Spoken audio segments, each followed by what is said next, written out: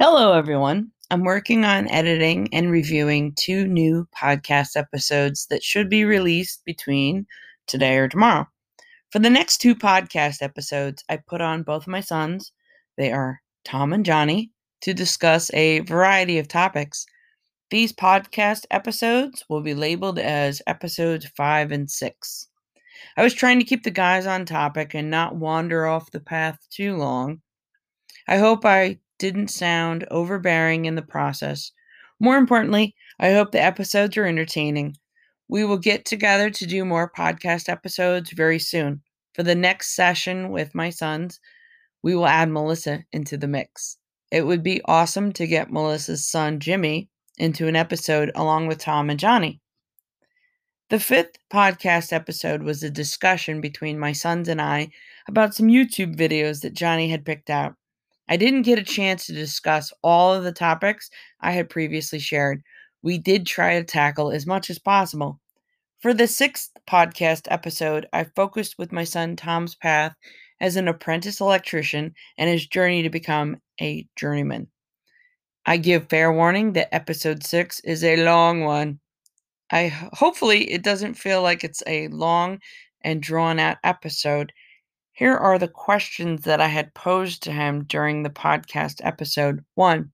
At what age point did you want to become an electrician?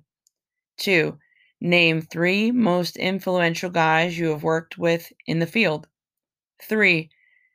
How do you like becoming an electrician? 4. What are your references to construction? 5. How long do you plan to be in the business?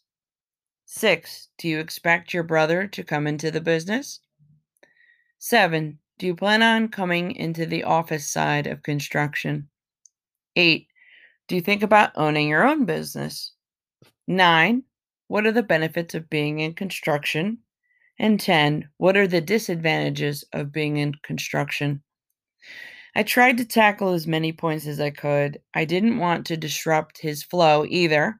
I was okay if all the questions were not answered.